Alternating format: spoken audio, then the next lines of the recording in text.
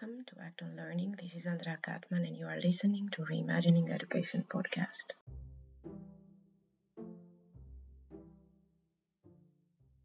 Thank you very much, Carol, for joining the harvesting team from Reimagine Education, Ecoversities. And we'll go with the first question and get to know you as well. What might be a threshold situation that you are facing in your life and work right now?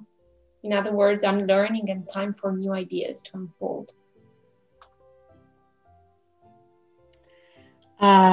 This is a great question, and thank you for the opportunity to share some of my experiences on this. I really appreciate it. I think for me, at this stage of my development as a human being, and this stage in my career, the biggest threshold for me, or the thing that is prompting change for me, maybe not change, but what is prompting me in thinking about reimagining education and similarly, research. For me, the question is how to bring together all of these sort of disparate things that I have learned as a subject matter expert in various things, as a trained scientist and researcher, but also someone who has higher education. I have a degree in fine arts. And then the lived experiences, those things that I know, even though they're not, approved knowledge by some degree granting institution. And also to bring together my values, those inherent things, the values that I have, I was born with, the things that are priorities to me. And then these things that I call my earned values. That is the things that along the way I've come to appreciate and understand as being important as a living creature on this earth in community with other living creatures. So the question is, how do I combine all of these things so that I can make a coherent and cogent and impactful contribution for a better future? How do I define my legacy, and how can I create it? This is where I'm in a moment of great exploration. It's almost as if I am looking back on my own life and saying, wow, there's like some rich soil there, but I'm not really sure yet what wants to grow there. So that is my current situation. I'm unlearning what I'll call conventional academia. I received my PhD at land-grant university. I did postdoc at a land-grant university in the US. My PhD is from a public university, though. And I'm unlearning the conventional academic container. So how does a conventional academic experience hold and shape not just learning, but teaching, and therefore also the content, what is transferred, if you will, from the educator to the learner, or also in the case of higher education, the container that shapes and informs the process by which you as an individual learner will go through the experience of learning. And especially with regard to being self-directing. At the level of PhD, I would hope that we would expect and support people in being self-directed learners. So I'm having to unlearn that very conventional public university container. Not so much from the standpoint of being a self-directed learner. I had a decent PhD experience. What I'm unlearning or needing to unlearn is how that container influences the educator and the researcher as an employee, someone in their career being an educator or a researcher. I've found my experiences in conventional public run university in the United States to be a fairly abusive situation, and one that is a mirror reflection of many of the problems that we see with inequality across the globe. So I'm very much at that threshold of wanting to relay my experiences in that microcosm of that container that I call conventional academia, and explore those things that I experienced in that microcosm now that I'm outside of academia. How can I translate my experiences there into world of other containers? Yeah. I guess also I'm facing my own trauma history and learning how trauma is part of my story, but it does not define me. And part of that trauma does involve being a researcher within that conventional academic container, if you will. And coming to realize that there are many women, people of color, Indigenous people that have also been traumatized in their experiences in this container. That the trauma is not superficial, like some people might think, oh, it's not that big of a deal. No, it is. It is a big deal because we're talking about people in relationships with other people. And we know that damage done in relationship to other people must be healed in relationship with other people.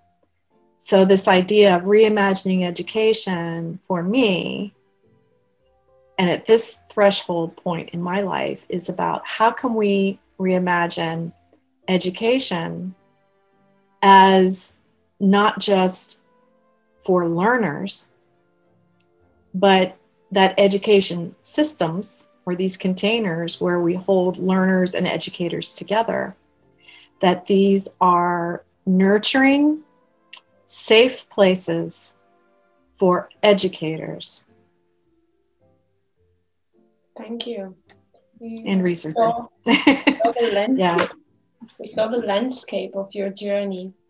And now could you, I would invite you to briefly share 1-2 events or people that shaped your journey with Reimagine Education, like picking specifics and moments.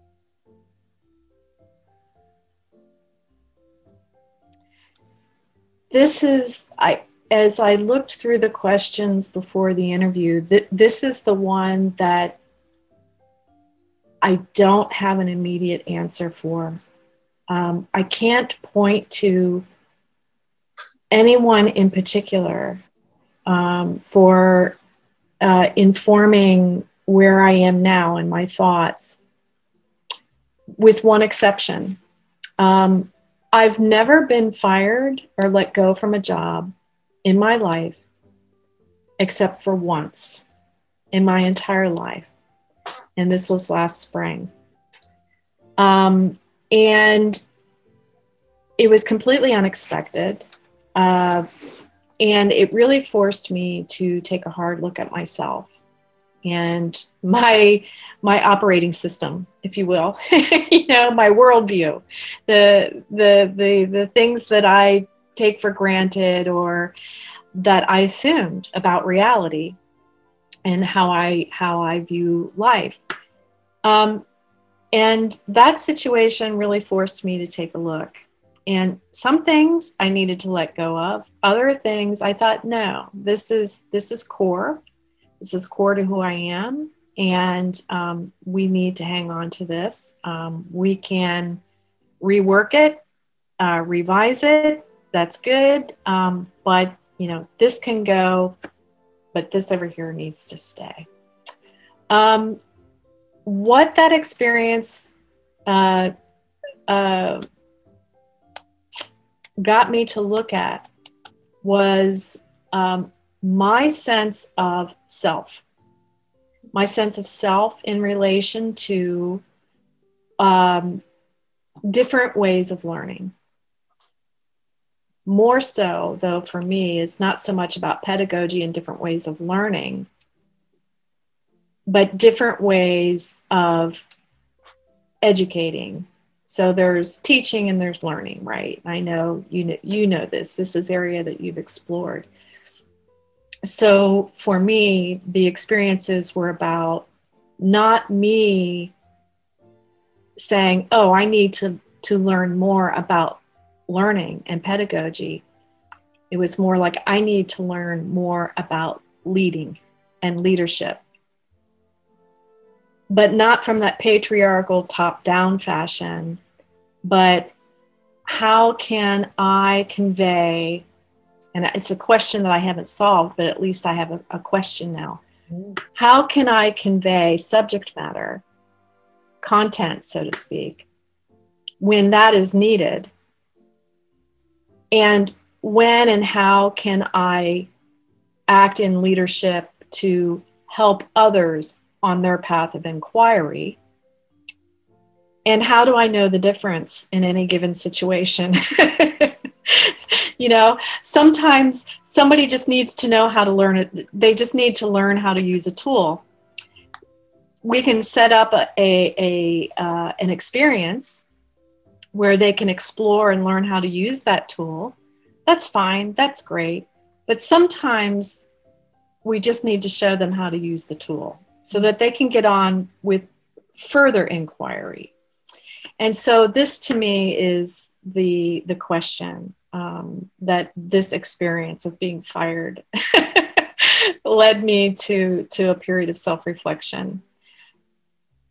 How to know the difference. When to just show someone how to use a tool versus when to set up a situation where they can do inquiry and figure out how to, or whether or not even to use that tool on their own.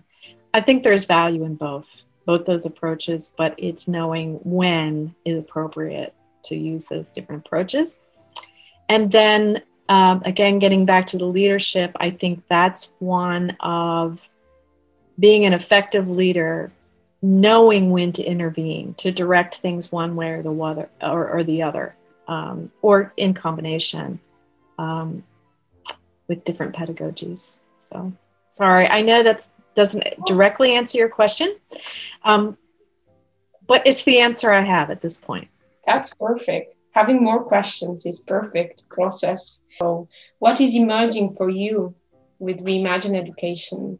Can you share something about the prototyping idea? Yeah, I think that what I'm sensing as wanting to emerge, at least in me and the work that I'm interested in, but also in learning and education, is understanding the difference between education and training. I think that many times folks use those two words interchangeably, education versus training. So at least in the United States, outside of liberal arts colleges, university is often seen as training for some career or some job path, even at the level of the PhD. And I think that I am of split minds on that. I firmly believe in liberal arts education in the sense that education is about preparing humans to be fully engaged, or as engaged as their potential will allow them, to be engaged with life and to be in relation to other humans and other life on the planet. That said, I'm also a scientist in the very conventional sense, testing hypotheses, gathering data, blah, blah, blah, which, yes, has problems of colonization and colonization of knowledge and the mining of knowledge, or a certain elitism, that there's gates there, there is gatekeeping on that knowledge and even the processes of getting knowledge in scientific methodology. So I'm of split minds on that. So I'm trying to, what I sense in reimagining education, what wants to emerge for me and what I think elsewhere across the globe is a more fine exploration, a deeper and more granular exploration of the differences between education in the liberal arts sense, inquiry, nurturing the impetus, the nurturing in others the desire to inquire about things, empowering people to do inquiry, and to know that is separate from training, as in this is how you do this. But training also in and of itself is important. I mean, you have to have certain skills on a job or certain subject matter knowledge on certain jobs. For example, nursing, nurses need to know things about medications. Nurses need to know about basic bodily processes and protocols for caring for patients. So I would hope if and when I need healthcare, that the nurses that care for me are trained. This is a separate issue from education in my mind. They're both important. And yet, is there some value in nurses engaging in inquiry-based methods to their training? It's a good question, perhaps. It's not completely expedient in that case. It may take more time to go through a nurse's education, to go through an inquiry-based process. But we have to ask ourselves, well, what is gained? What would be gained if nurses were going through an inquiry-based process, for example? I don't know what that looks like, but my sense is that this is kind of where we need to press on. Mm-hmm. And I also sense that in the quest for greater equality and decolonization of learning and knowledge, that we not disparage training, that we not disparage transfer of knowledge, because it is expedient. If someone wants to become a nurse, for example, and the cost is on them to get their nurse's education, it would probably cost them less in time and money to be trained as a nurse.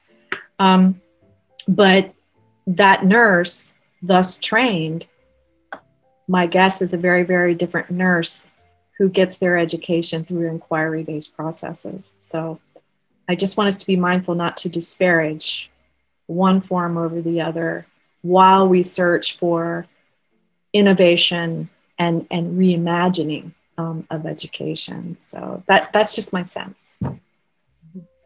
And coming to this point, how do we engage meaningfully with traditional wisdom for learning and education?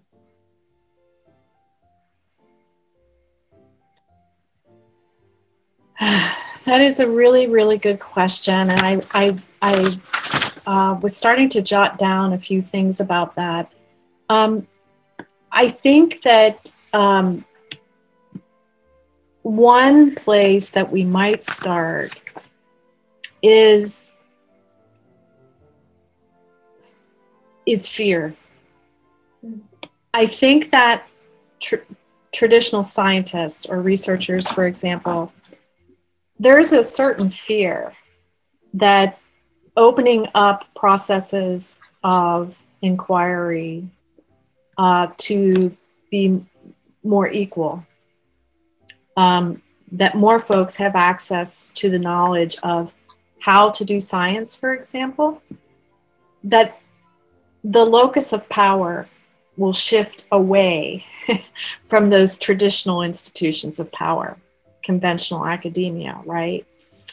And I think, like we see with issues of, say, white supremacy, there's fear.